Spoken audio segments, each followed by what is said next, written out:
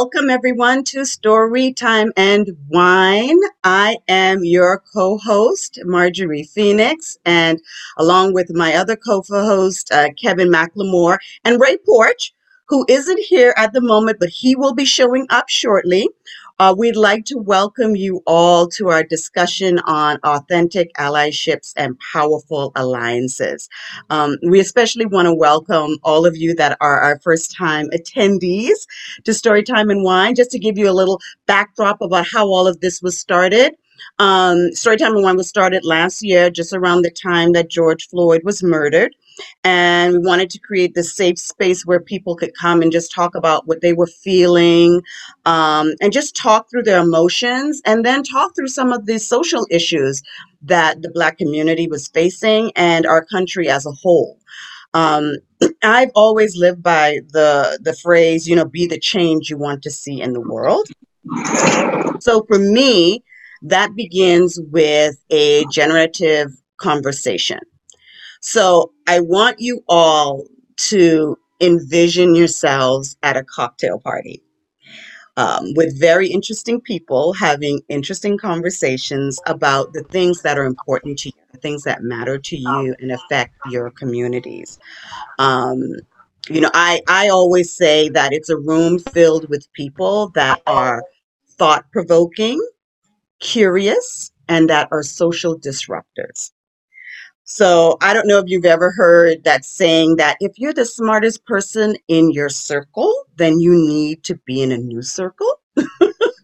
So I always want to be in a room with people that are smarter than me, so that through those conversations, I leave feeling more inspired and motivated and a little bit smarter.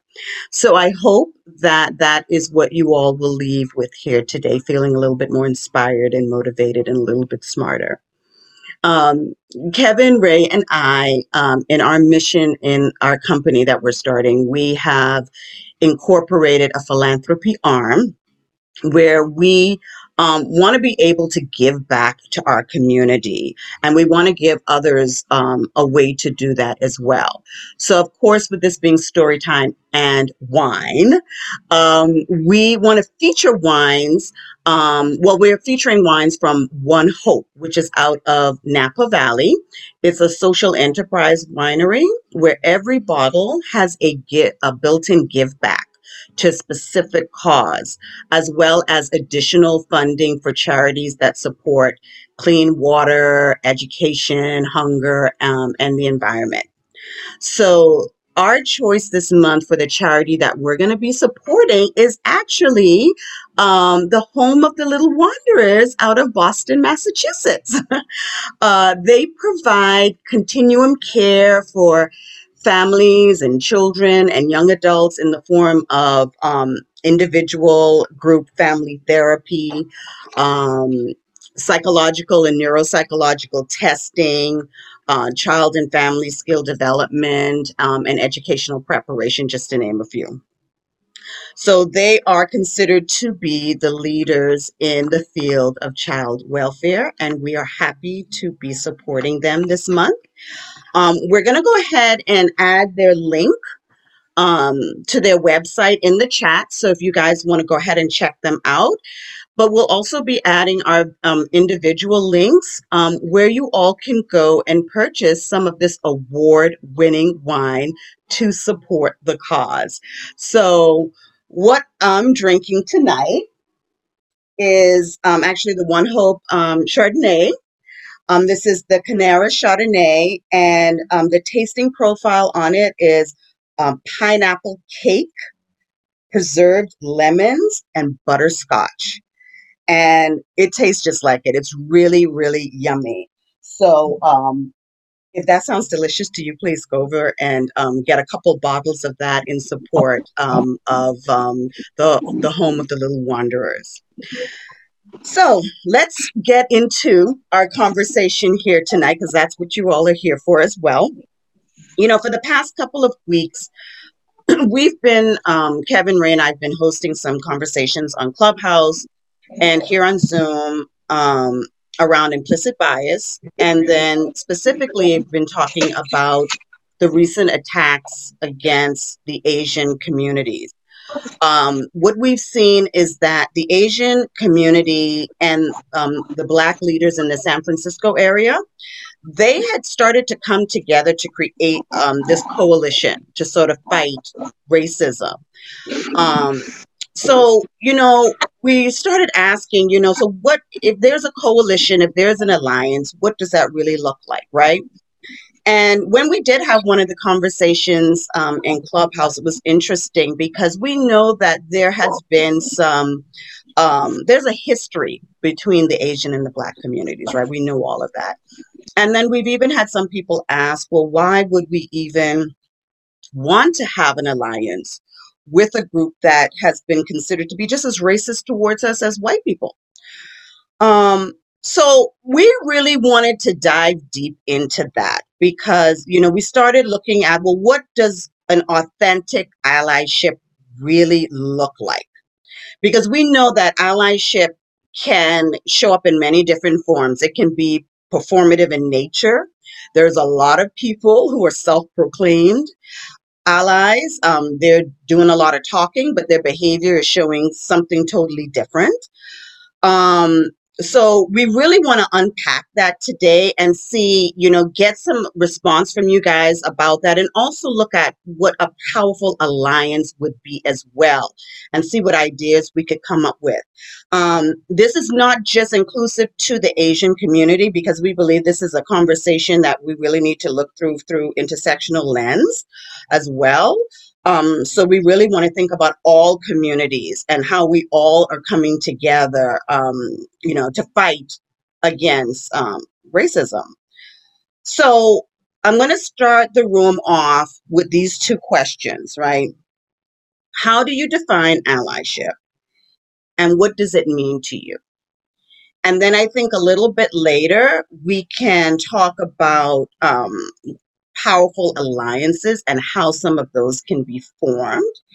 So we thought that we would do things a little bit different tonight. We're going to give you guys an opportunity to mingle and get to know each other and put you in some breakout rooms for about 10 minutes where you'll be able to sort of share and then come back with some of your thoughts and feedback.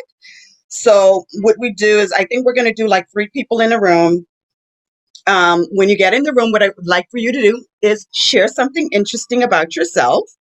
Um, Share what you might be drinking tonight, if you are, and then answer those 2 questions. How do you define allyship and what does it mean to you? I think if everyone has about 3 minutes to share, that should be enough time to be done. And then we'll come back and get the conversation going. But before we do that, I'm going to figure out with how many people we have in the room now, how many breakout rooms we can get going. I'm going to have Kevin, if you don't mind, just chiming in a little bit before we break everybody out. All right. All right. Well, I just want to let you guys know that this space is a safe place. And whatever is on your heart, it's okay to go ahead and let it out. In the event that there's a conversation where you're healing, I'll remind you this is a safe place. And please, allow each person to speak, express themselves fully. And like a small sip of wine, as the wine falls on the back of the palate of your tongue through your throat, taking the conversation that same way. Acknowledge that the conversation that you are hearing is that person's truth. Understand without debating what you just acknowledged. And before you speak, listen, inhale, exhale, and speak from your heart, not from the head. All right, it's all yours. Like that. Okay, guys, this is the first time I'm doing these breakout rooms. I don't know where y'all are going to end up, but I hope you come back. Okay, so good luck. And I really want to put more than 3, but we got 2 people in each room. How can we do this? Try this. You can put me anywhere. Okay. Well, I'll see. I'm having Zoom do it. So here we go. And you should get your invites. All right.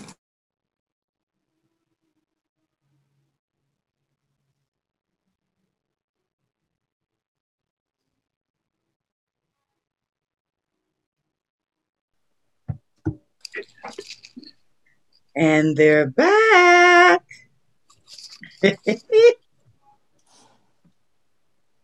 Slowly. Slowly but surely. There's Ray, our Boston friend. Everyone. Yes, there's Ray. Ray, that's Leslie. She's in Boston too. Hey. Oh, terrific. Hi, Leslie. How are you? Good. Nice to meet you. Oh, great to meet you too. Great to How meet you doing, Raymond? Hey, brother Kevin. How are you, sir? I'm doing fine. Do we look alike tonight? Ah, good man. Good man. I'm off camera because I was trying to clean up. Hi, Dad. All right. Well, we had a great breakout room. I don't know if I can't wait to hear all about it. It says everybody back, no child left behind. Everybody make sure. Okay. Oh, I'm sorry I cut y'all off. Listen, I told y'all 3 minutes each.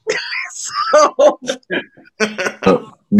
before we go on, I do want to say that if we have anyone that has any direct connection with the tragedy that happened in the last 48 hours in Georgia, I want to first and speak for my team and my family, RMK Productions, that we send our condolences. The other thing is that I've contacted Gold House, which is the organization that is trying to create an alliance to lend my support. I actually registered my support, and if there's anyone that's connected to this organization, we stand behind you.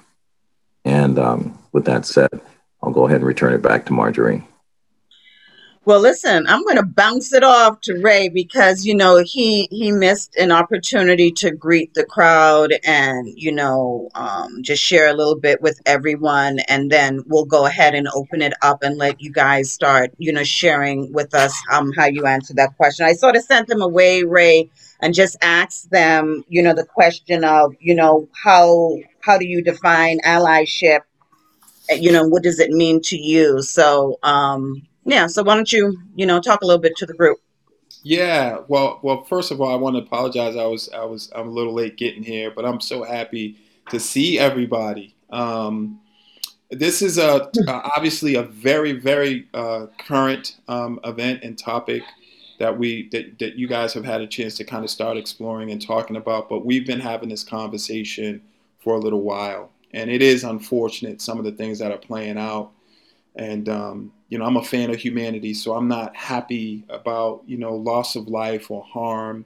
I just had a conversation with some folks at Burlington School District, which has a population of about 36% that are Asian, and there are grave concerns about students coming back to school, and just different dynamics that are happening there as well. But I think for us, it has to be a conversation that's steeped in humanity first and foremost, but some real kind of understanding of what it is that we hope for in allyship. Is it a reaction or is it a proactive build of what's going to have communities be stronger and more sustainable for equity and for what's best for all the people in a community? Or is it about quid pro quo? And I have to name that because that's an important element to consider. And I'm not placing judgment on it, but I also think it's just essential for us to speak about these dynamics in truth and in a transparent way. So I appreciate everybody being here. I'm excited to hear what came out of your conversations and to learn as much as I can about your thoughts and perspectives. So thank you, Marjorie, for letting me chime in.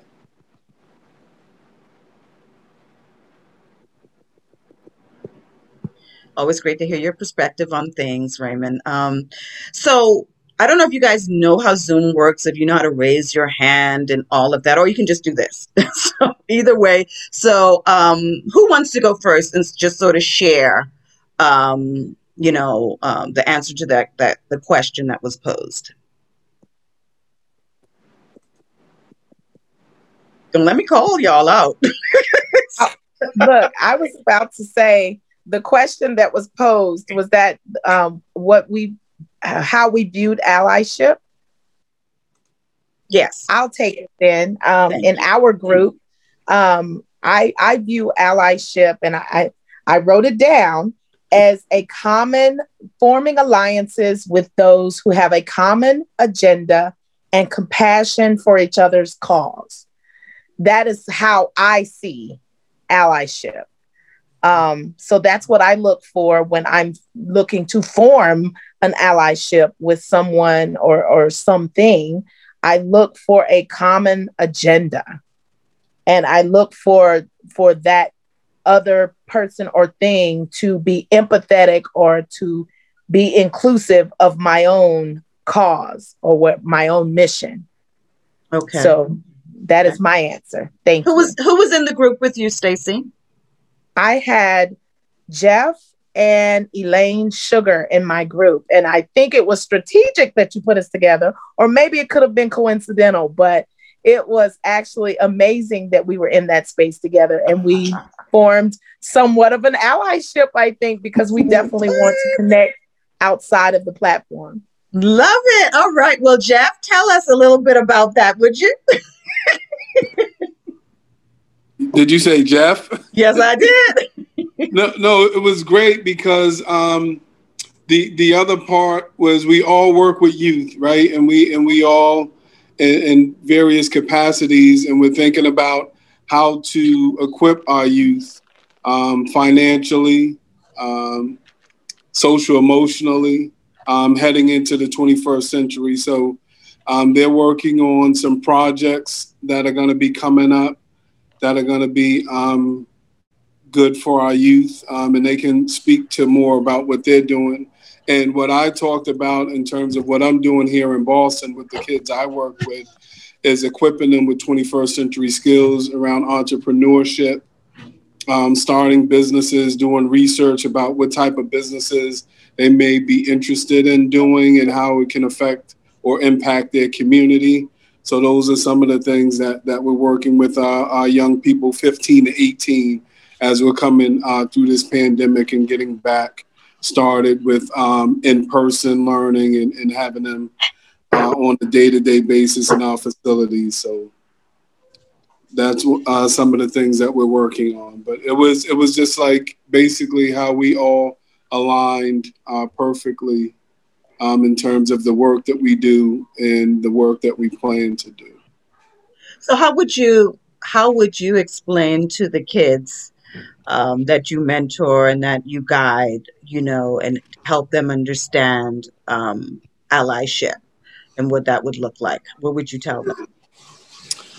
I would say, as Stacy brought out, things that they have in common, a common cause, and something that they feel passionate about, and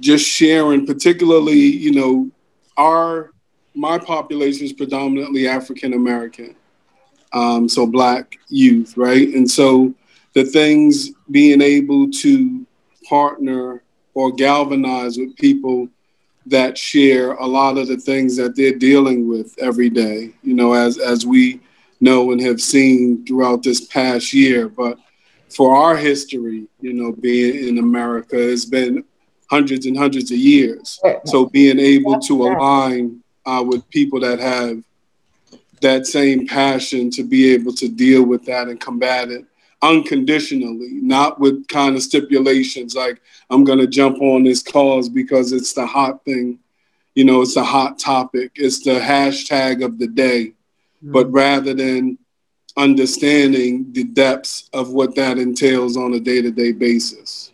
Mm-hmm. Yeah, that makes sense. You said Elaine Sugar was also in that group. Elaine, you want to share with us? Absolutely. So first I'll start with a confession that I have a deadline that I'm supposed to be working on. And when Kevin reminded me of this, I said, okay, I'll be there, but I am going to be multitasking. And I get into this breakout room and Stacy starts talking, and I can't even concentrate on anything but what she is saying. I'm like, yes. So when Yes. I don't make my deadlines, y'all see Jeff and Stacy, and we will blame them. But no, no, it was very exciting and awesome, and I definitely will be reaching out to both of them. As far as allies go, I do believe that sometimes we can pencil people into a hole when they agree to be our ally.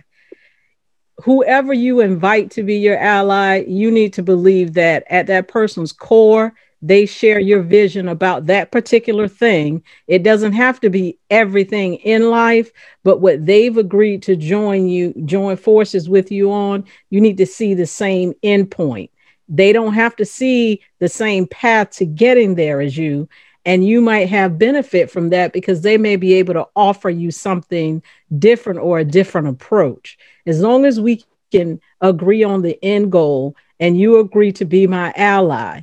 Now, my ally may be cheering me on today, but it may be pulling me aside tomorrow and say, hey, wait, we talked about this, and some of the actions you're taking or some of the ways you're handling this could be detrimental to what you're doing. So I don't necessarily think an ally is always a cheerleader. As long as that person is coming from a place of, I'm bringing this to you or supporting you in this way. Here's what I think. And it's always about that thing that we've agreed upon. I think that's the key to a good ally. I like that. I like that. Yeah, I never thought about it that way before. Yeah, that shared vision and values too. Yeah, that's important. All right. So, Kevin, who was in your group? You're asking the guy with the bad memory. Brittany and Mrs. Mobley. Okay. Yes, yes. It's funny that that we ended up in each other's room because the conversation was so much like-minded. I mean, especially I had a heavy heart from the last time we did this, but I'm going to let them speak first, and then I'll go through. I don't know how you did this, but you did a good job picking up. All right. Magic. Who wants to go first? I know Di said she was multitasking. So, Brittany, would you like to share?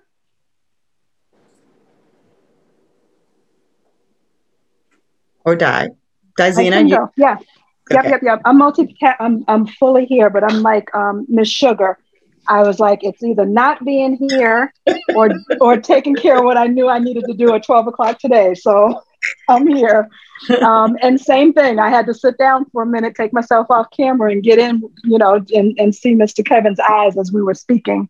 But I came in with a bit of a heavy heart, so I didn't answer the question directly. One of the things that I've been present to and just kind of hanging out on Clubhouse a little bit and what happened this evening was that there's so much passion and hurt and trauma and, wanting to be heard amongst Black folk when it comes to issues of race that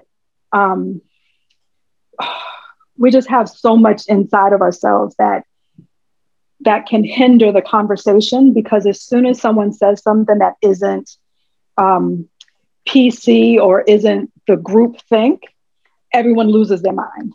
And I was in a group and there were hundreds of people in there, and something happened, someone was on the stage and they said something that people didn't agree with, and everyone just went crazy. Like people were talking over each other. And I was thinking about the conversation that was shared with us last time, the Asian group that had 5,000 people on and no one said a peep.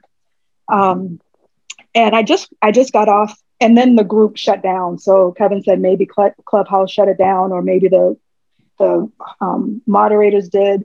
But I just left feeling really sad. Like, when will we be able to unite in and of ourselves and allow people to have different opinions and find the core, find the lowest common denominator, so that we can stand on that and be united. But it just feels like we're so fractioned. And then we're talking about alliances with other people. And for me, an ally is an ally. Like, that person is not living my life.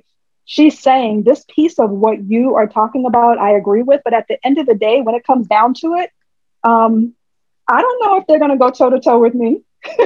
You get to blend back into the background of being a white woman, even though I know you're my sister when we're talking, and I know your heart is in it. At the end of the day, when they come and line up, I don't get to decide whether I'm in or out.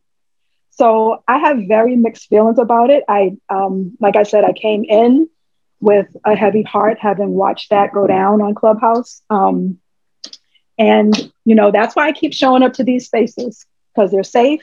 We can be real. No one's getting shut down about anything. And I'm just always looking for, the smart people in a room. What say you? And how does that vibe with what I'm thinking about? I'm done. Well, My name is Darzina, and I am done speaking. That's wisdom right there. That's wisdom. You just spoke some wisdom into the space. We appreciate you, Di. Yeah, that's why you guys put me in that room. I always talk about, I don't want to be the smartest person in the room. You guys just confirmed it. So I don't know if Brittany is able to speak, but we'd love to hear her feedback. If not, Kevin, if you want to, just share with us a bit.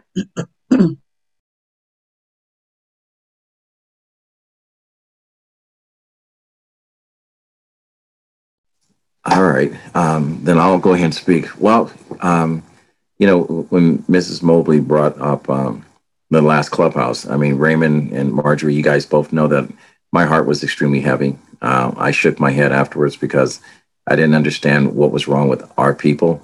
After sitting in a room and watching 5,000 Strong have a conversation and having things in place, I kind of looked at when we had this conversation of building alliances. It's the same way we are starting, our business together. I start with, why are we doing it? What's our purpose? And I think, it's like peeling back the layers of a fruit. In order to get to the meat of it, you've got to first create, some type of emotional response to why take action. And that first layer that we peel back is, why are we in this situation? What's my purpose? What am I doing to make this better? And then after you get the first layer out, you look at all the other layers that's underneath it. And when I look at the fact that they're so organized, and the reason why they are in a better position than black and brown people, is because of the different layers. You have a person that basically says, look, I'm going to lead this way, but having the conversation. I mean, I'm going to take the conversation I had with Tara earlier and steal a little bit from her. This is my R&D department, rip off and duplicate daily. When she said earlier that, it's emotions over intelligence. And a lot of times in that room, emotions got the better of intelligence. And what happens is most intelligent people, because they don't want to deal with conflict, especially when it's nonsense, they shut down and they quiet the room. So I think that's the reason why our people are so separated. Is once we identify the true leader and we sit at the table with the leader, and you've got, I'm going to use this as a visual. The Last Supper, God sat down and he had all the disciples. I want you to think about building those alliances, even though there was a Judas among them, the disciples all were together to serve a common cause. And that's why I think that when we create alliances, we have to put our differences, our personal differences aside for the greater good. So when I peel back the layers, I said, what do I have to do to our young people? We need to improve our education system. We need to put people in place, not in our local government, but people that in our communities that demand that we stop educating employees and start putting systems together where kids are graduating with a trade that they can make a difference. We've got to start upholding our women of all races and understand that without them, this planet would not exist. We need to get rid of the biases. no matter if it's based on race, sexual preference, your weight, size, your height. We have to debunk the caste system. So what it means to me is collectively getting important people to understand what the why is and putting a purpose behind the why. And I'm Kevin, and I'm out. Ooh, you said a mouthful there. I feel that they are weaponizing our differences and the way, our divisions. They're using that against us. They want to see us at each other's throats, whether it's everyone in the Black community, Blacks against the Asians, Hispanics against the Muslims. That's, that feeds in to all of that. And so I think a part of that too, Kevin, is we have to find a way, and Ray always talks about this, is about, being able to learn how to not always understand each other, but that doesn't mean we agree, right? But we have an understanding. And somewhere through that thread, we can find some commonality, one thing that we can get on together and work at. It doesn't have to be everything on the list, but it can be Yeah. that one thing. And so if you have a group of people doing that, that just makes such a difference. So I think that's the thing to start there, to change people's mindsets about how this should be done or can be done. You know what I'm saying? Yep. Let's just do it. And believe it or not, this whole thing that's going on, and I'm going to give Tara Todd because she painted this picture for me. It's like the Matrix. It's a military and strategic tactic to divide and conquer. They know that if we divide everyone and plan enough things that's going in different directions, it makes it easy for the people that are power to slowly eliminate the small groups until they're none. And that's the reason why the Asian community, as well as the intelligent Black community, understands once you eliminate the Black race and take away the power, okay, then you take the next one. That's the brown. The Asian is going to be a little tougher because they're better organized and they're funded. All right. And then you're going to go to the Jewish people until it's just them. So we've got to ignore the noise, and we've got to collectively come together and create those different layers that all the little soldiers are going out in order to band together, eliminate the distraction, and stay focused on the cause. Take our education, take economic wealth, build strong communities, support our own businesses, take back our economy, and create relationships that are positive, to whereas our young people have positive examples of where we came from, understand our history, and creating history amongst themselves so they can move forward. And again, I'm Kevin, and I'm out. So, Ms. Tara, he turned it over to you. Who was were you in the group with Kevin?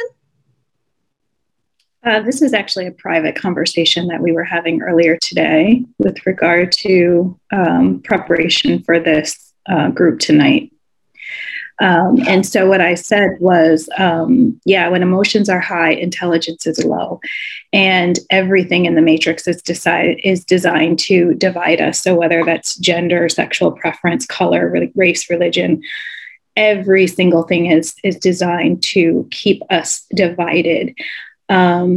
For me, the thought of allyship is a little problematic because I feel like when people want to create allies, then there's an expectation that that person also has your back. And for me, that's nothing that I ever do I want to be tit for tat. I want to do it because that's where my heart and soul lie, and that's what I believe is right. So, it's not about me supporting an Asian, a Latina, a Black, nothing. It's about me understanding that we all come here without a clue of how to make it through the matrix. And we're programmed and conditioned so much to the point where we're just doing the best we can with what we have at any given moment. I've played into the matrix game. I've definitely been divisive and enjoyed that time. And I've elevated from that.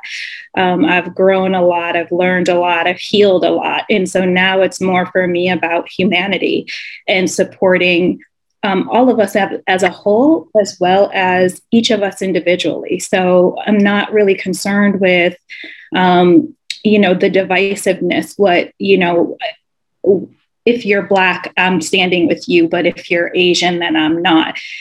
That's not it for me. If you're human and I have a soul and I know that we all came from one God and we're all fractals of that God, then I know that it doesn't matter what color you are, we are each other. We are a reflection of each other. And so I'm going to stand with you because that's what we're supposed to do. And I understand not everybody is there. There's a lot of things in our history that have been hurtful for us, especially as African Americans, that come to mind. There's a lot of experiences that people individually have had, and that needs to be healed before they get to that place. I get that. And I'm not, criticizing how anyone else looks at it. I'm just saying for me, I try to step above that from a spiritual standpoint and just embrace every human as a whole, because we've all been through the muck of it. We've all been through the ringer. We've all had moments in our life that we were at our breaking point. And so I just think it's important for us to support each other on a humanity level versus doing it because someone is a certain color, race, or religion that we happen to align with. My name is Tara, and I'm complete.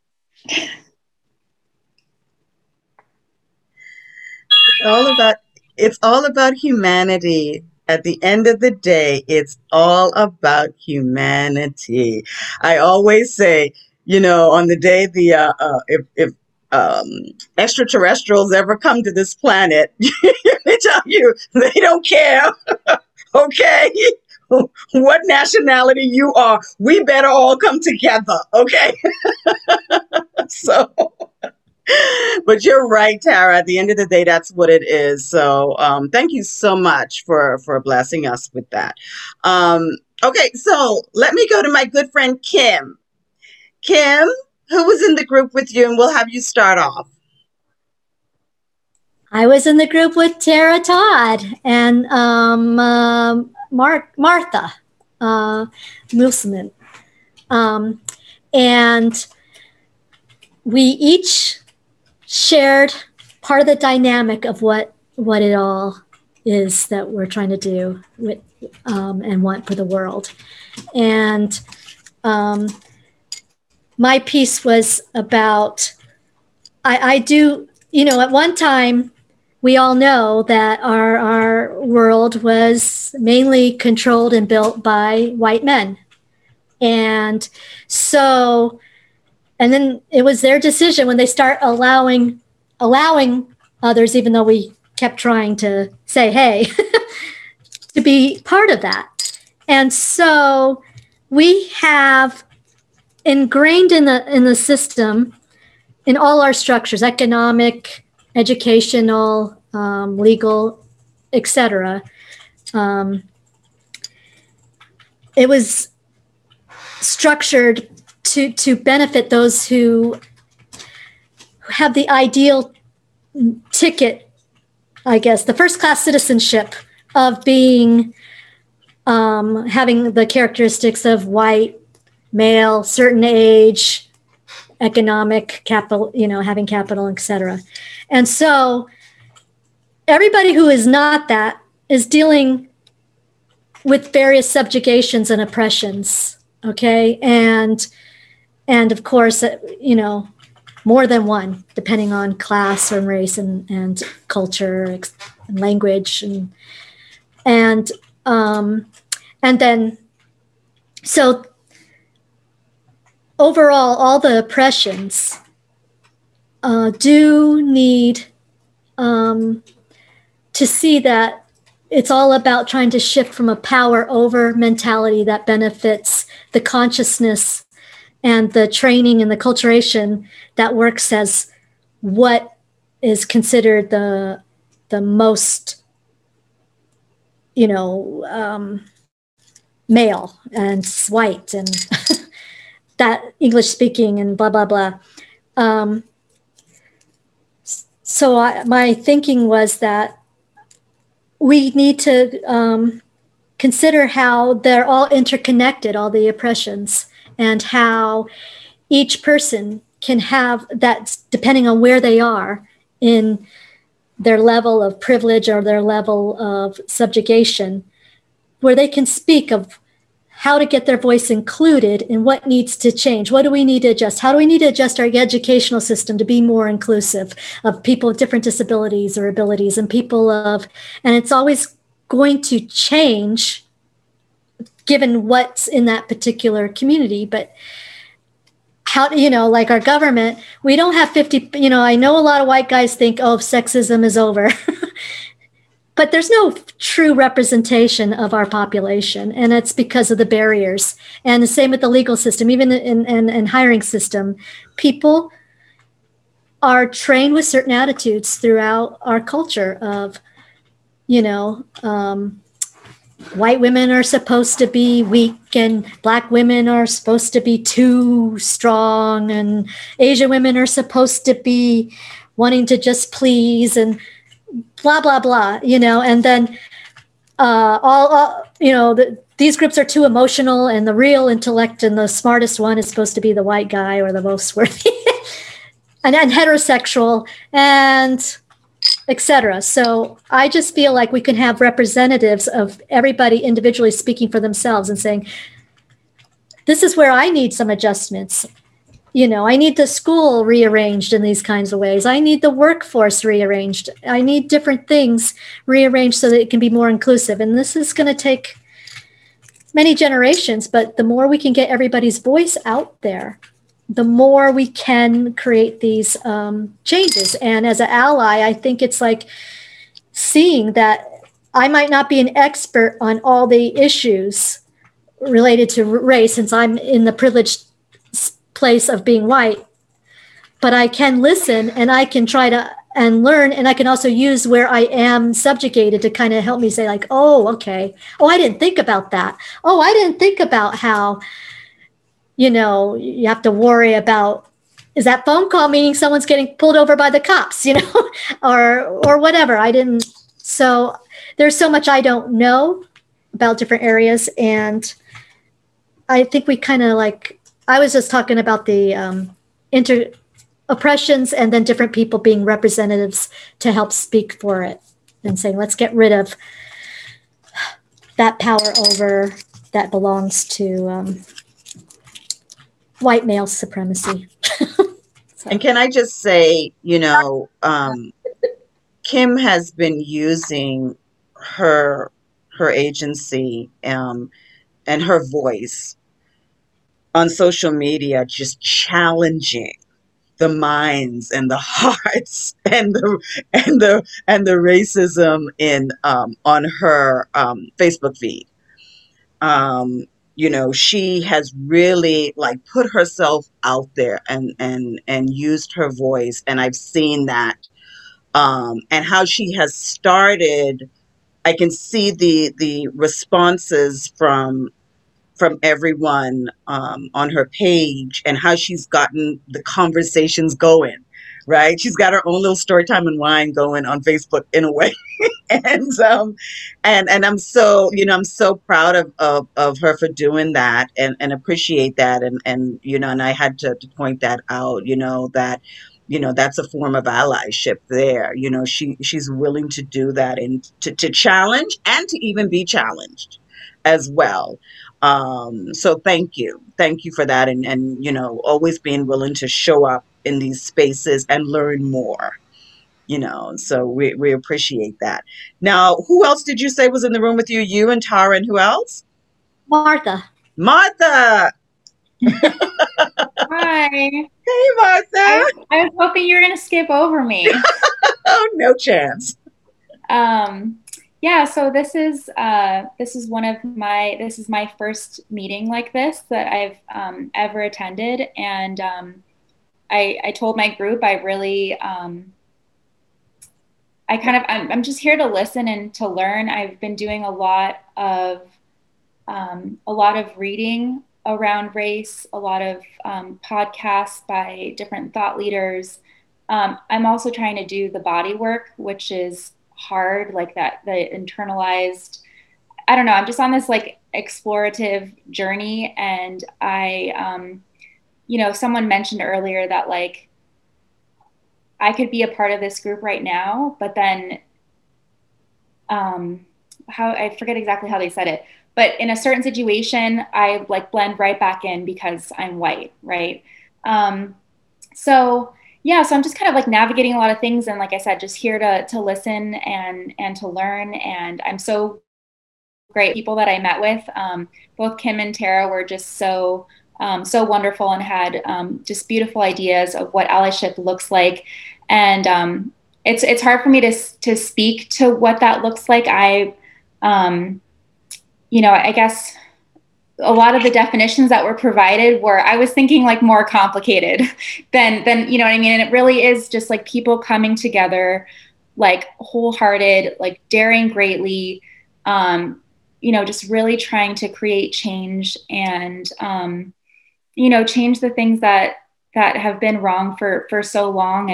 And a big part of that is recognizing what's wrong. And if you're not in a particular group, it is really hard to see those things, especially around race.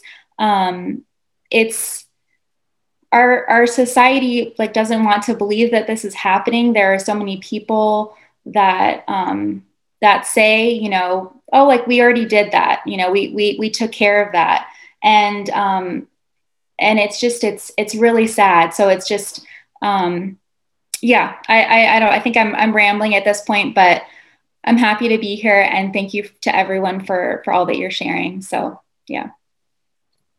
No, thank you so much. We appreciate that. And for just being willing to say, I'm here to listen and to learn. And so we hope that you come back.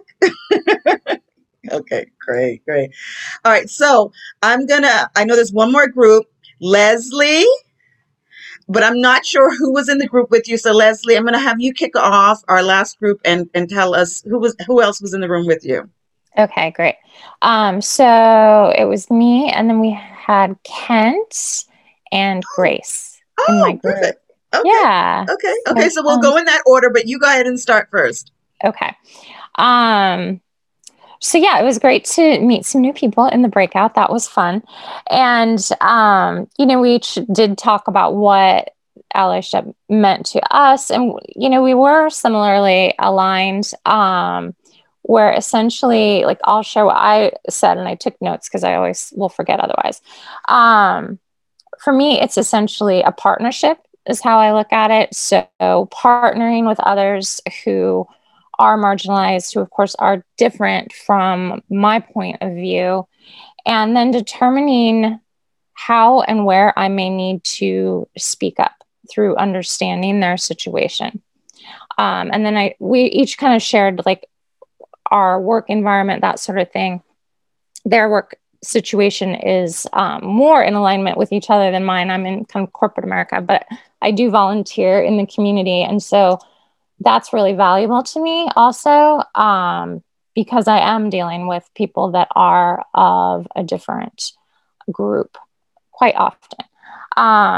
So to me, then it really is like in those smaller settings, being able to really listen and see where I need to speak up or be a voice, and just have compassion as well. Beautiful. Thank you. And I'm Leslie, and I'm out. To quote Kevin. I like that. All right, Mr. Kent.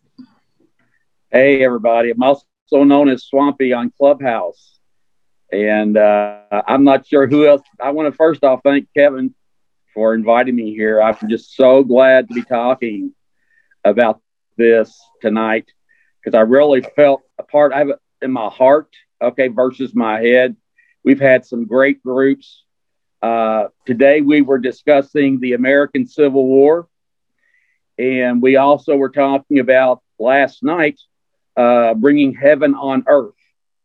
And I put on the chat section a book by Eckhart Tolle called A New Earth.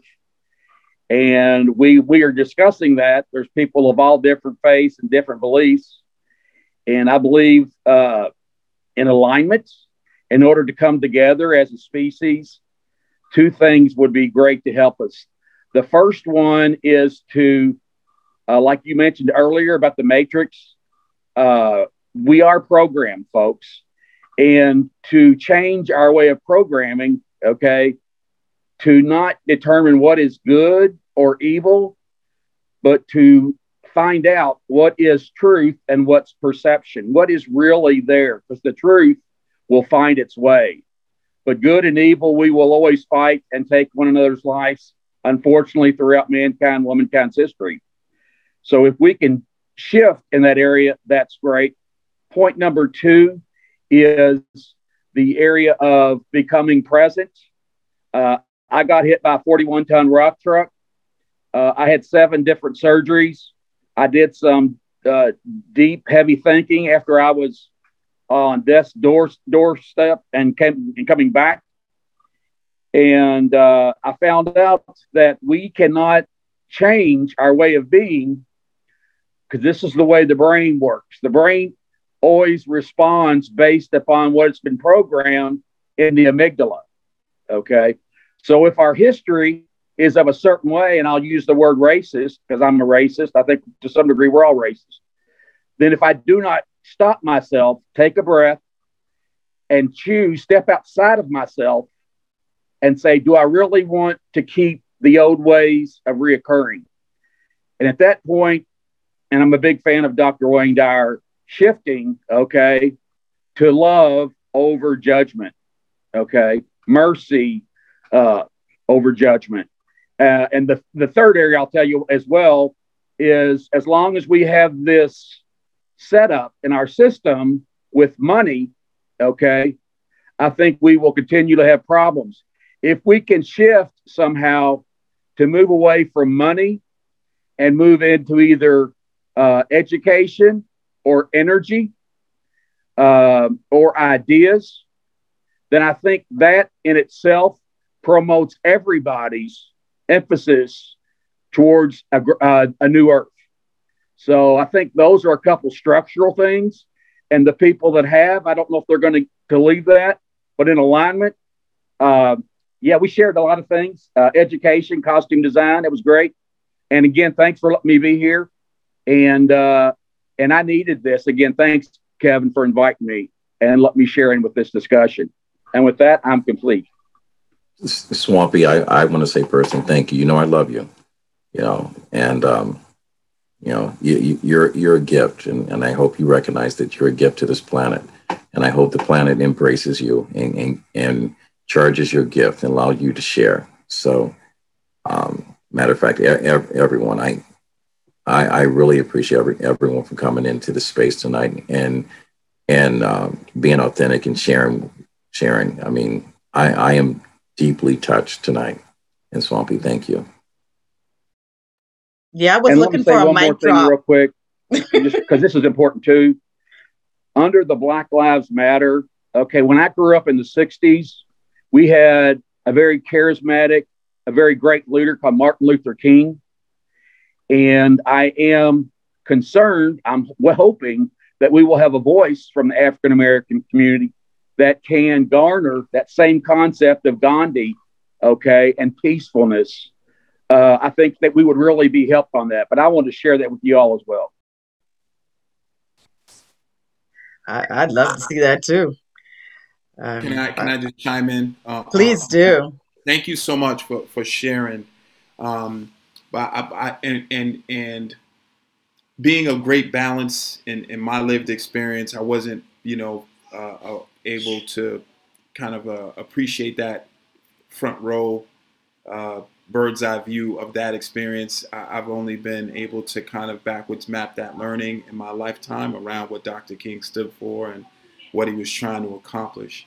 I think it's important. I think it's important for us to be clear also that from a generational perspective, right? Hurt and harm looks very different with generations of folks, and patience looks different, right? So I think that if you polled people, folks would be in agreement that folks would prefer, no matter what walk of life they come from, they would prefer to have peace come through the lens of understanding and dialogue, and that peace, the distinction being that peace being acculturated with action and not being symbolic peace, right? So I think what we have to acknowledge today is that we have generations of folks who want peace, right?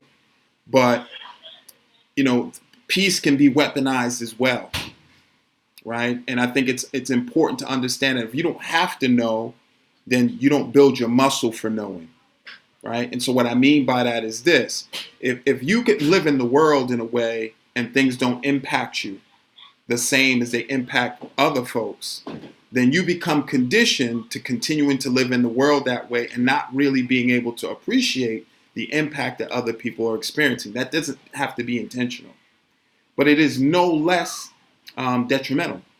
And so when we talk a lot about what, in reference to white folks, like what you have to do is be conscientious in every interaction that you have and put it at the forefront of your thinking, that's exhausting.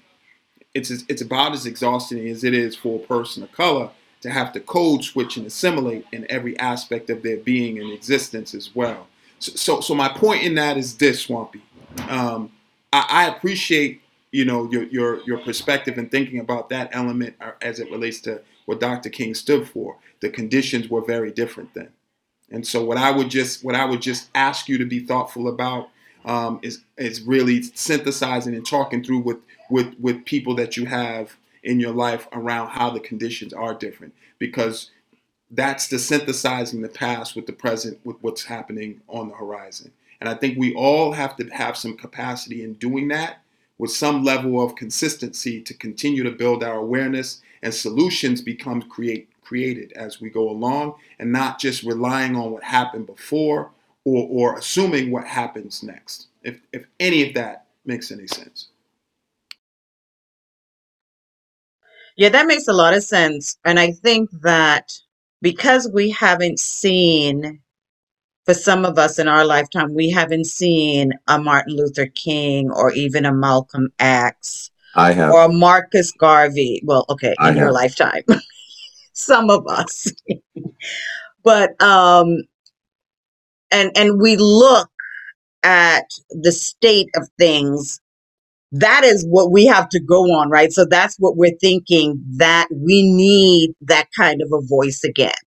And in some ways, you're right, Raymond. This time may call for a different type of leader, a different type of voice.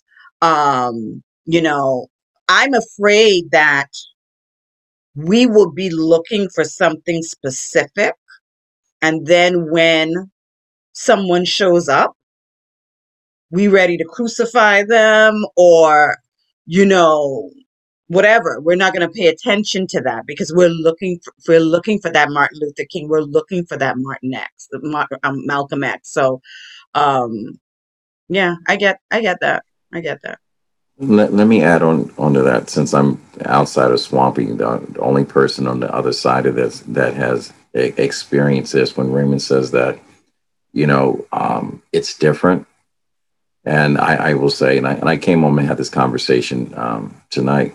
It's not different. I actually wake up every single morning with watching what's going on, and I said I cannot believe that what I went through in the '60s and '70s is replaying almost identical. The only difference is that it's being videotaped.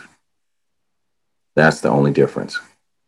Systematically, Black women and Black men had been raped, pillaged, houses burnt down, I talk about the Arkansas 237 or 31 when they lynched free black people, free black persons, and left them hanging on the street, and they took Polaroids with them. The only difference is that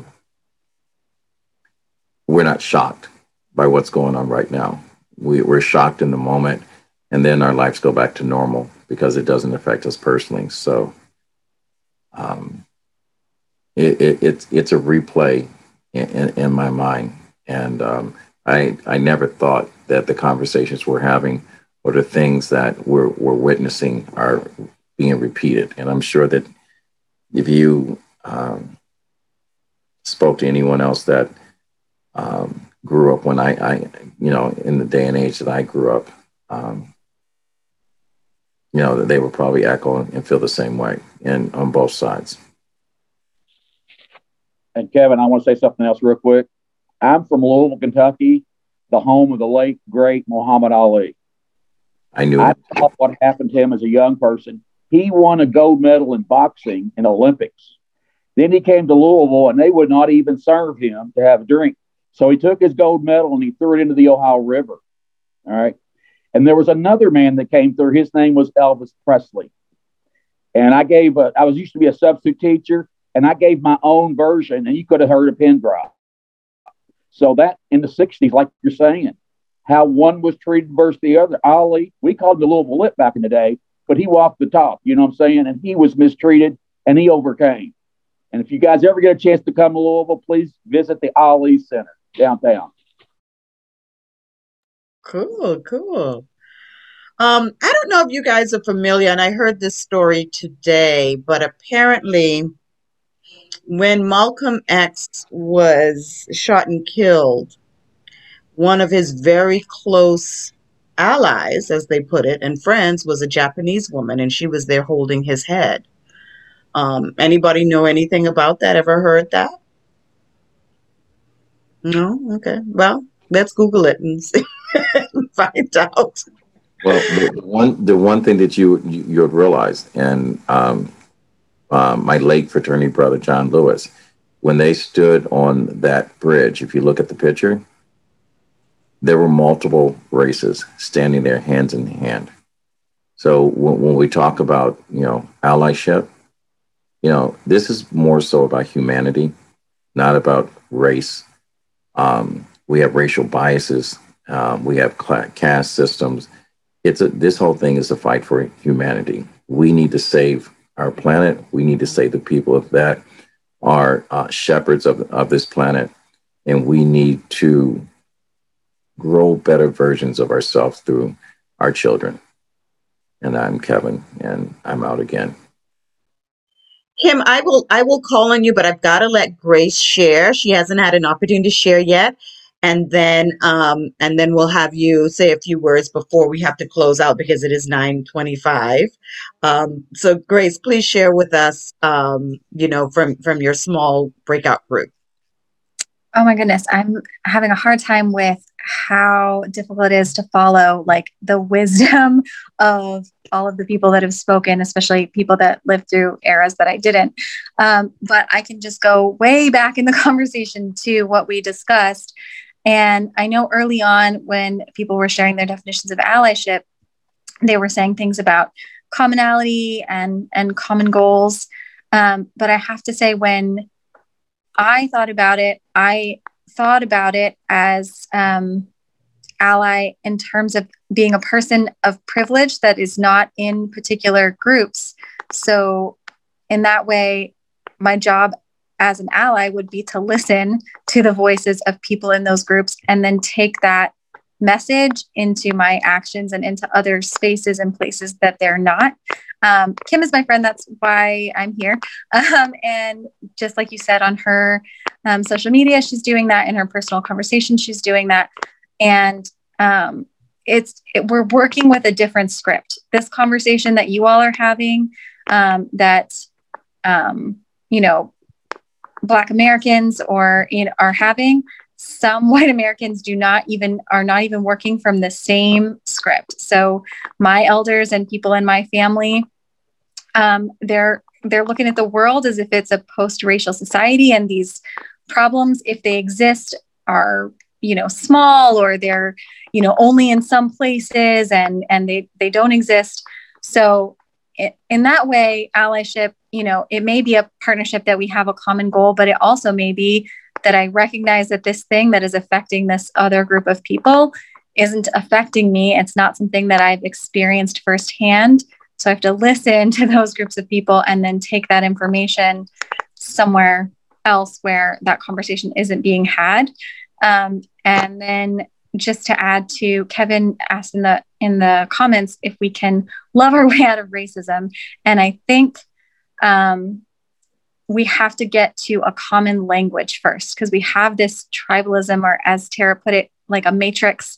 We have this idea that what makes other people different, like their different shirts that they're wearing, their different groups, whether it's race, religion, or, gender, any other thing, makes them other. And so our even nationality, like all the people that are very like America first, it's, you want to insulate and protect your tribe. So therefore, don't give credence or listen to when other groups of people are being affected by something. But if you think that way, then your tribe is going to come up at some point. And it reminded me when someone was speaking about, it might be that they're looking at the Asian Americans, or they're looking at Black Americans, and, taking down one group. It reminds me of the First They Came For poem that came out of the Nazi Germany in the 1930s. The first they came for this group of people, but I wasn't part of that group, so I didn't speak up, and so on and so forth.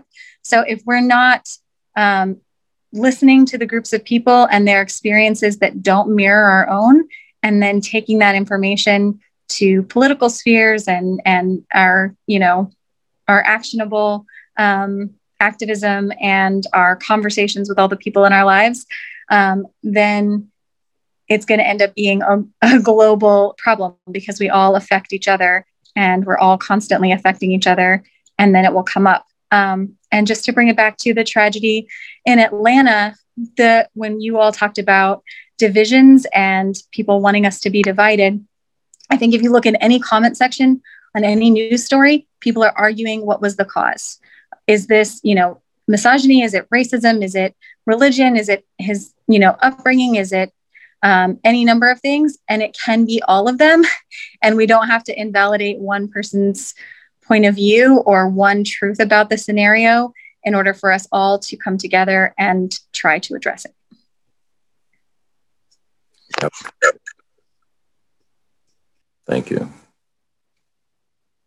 Well, the one thing on the tail end of that, the common denominator in the Atlanta is that 6 Asian women were murdered by a single white male.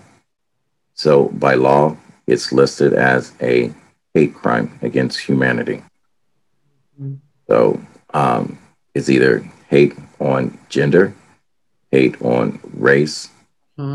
It's still a hate crime.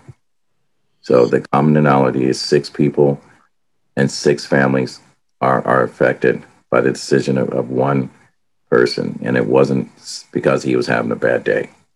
Absolutely. Thank you.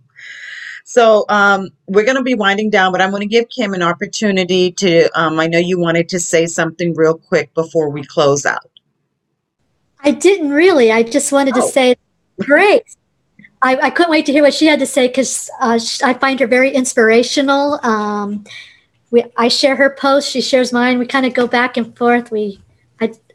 She's just wonderful. So I just wanted to make sure she had a chance to speak. That was all.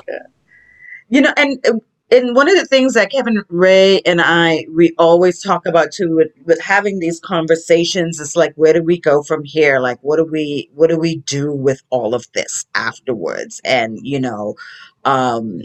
this within itself is we're doing right, because we're having the conversations, and I think we've all just grown a little bit and become a little bit more aware, right? And that's what we want to happen. But then from that, where do you want to go? Do you feel like you want to go a step further? Like Kim now, she feels she's probably more armed when she gets on social media and doing the work that she's doing. What do we want to do as far as taking that in our communities with Jeff and his young people, and Stacy with hers, and what does that look like to continue to sort of do this, no matter how you look at allyship and alliances. When you step out the door, it's like, okay, this is humanity. It doesn't matter, race, creed, or whatever. I'm your ally just because you are my brother and my sister in humanity. That's just a given, right? And that's sort of like the mindset we want to have with each other, so that really at the end of the day, yeah, you and I might have some bad history. You might have done some things that, made me upset. But if you're hurt, I'm gonna stop it. I'm gonna help you. So that's the point of it. So the key things, like you said, was talking about, the common cause. We all in humanity, we all have a common cause. We all want to live healthy lives. We all want to be free. Shared values and visions, for the most part. I don't think that there's that many differences. I think there's a lot more commonality. And if we could try to find that in some way, I think, that would make a difference. So, um, Kevin and Ray, I don't know if Ray has something he wants to say before we close up, and then Kevin has a quick announcement. No, I just really wanted to say thank you. It was so cool to be able to listen to everybody and hear people's perspectives. And I wish I was here earlier to be a part of the breakout group. I first and foremost just wanted to say thank you for everybody coming and being transparent and authentic in your stance, and having great trust that this can be a space where we can have the conversation and agree or disagree, and go away with hopefully something that we all learned, or a connection that we made where we can continue to build on our learning and sharing in real time. We've got people active with young people, active in education, active, like, don't sleep on those elements as well, because you can continue to build your learning and action through those people here as well, myself and everybody else. So just thank you for being here, and I hope you come back and stay with us and continue to be a part of this continual learning space and activism space, because that's what this is. Having the dialogue is activism. And so just be mindful of that. So thank you. All right, before I make my announcement, I'm going to add one more thing to this, because listening to Grace, and I've had this conversation, is that when we have spaces like this with each other that look like us, that think like us, and we go back to the spaces when it's just people that just are us, we have different conversations. There was an interview that was given to two KKK members that had left and had a change of heart, which is the reason why I asked, is it possible to outlove racism? And when they were asked, how do you change the narrative? And he says, when you're in a space and people are spewing hate from a place where there's no knowledge or support, he says, how you silence the room is speak out and say something different. Because he says there's a lot of people that's just going along with the crowd that are not part of the direct narrative, but don't know where they're going, and they just continue to follow. So with that said, I'm going to lighten it up a little bit so everyone will know. You guys are going to be the first to hear that RMK Productions will be RMK. It will be Storytime and Wine, the podcast. It'll be One Queen, Two Kings, the podcast. It'll be Talking Wit, WIT, Kevin and Son, the podcast. In the next 2 weeks, we will be launching our first podcast under RMK Productions. And then we have a big secret that's coming out. All I can say is 10 United. Thank you, everyone, for participating, lending your voice, sharing your love, sharing your heart. We have all grown. We have all become closer and attached. And again, Kevin, and I'm out. Yeah, so you guys, please, if you're on Clubhouse, please go ahead, follow us, join our club, because we'll be doing weekly talks and breaking some of these other discussions down a little bit more. So you can always join us then, and then you will get an email letting you know when our first podcast drops, and continue to be a part of the conversation. So we appreciate you all for being here tonight. Go out and change the world. Good night.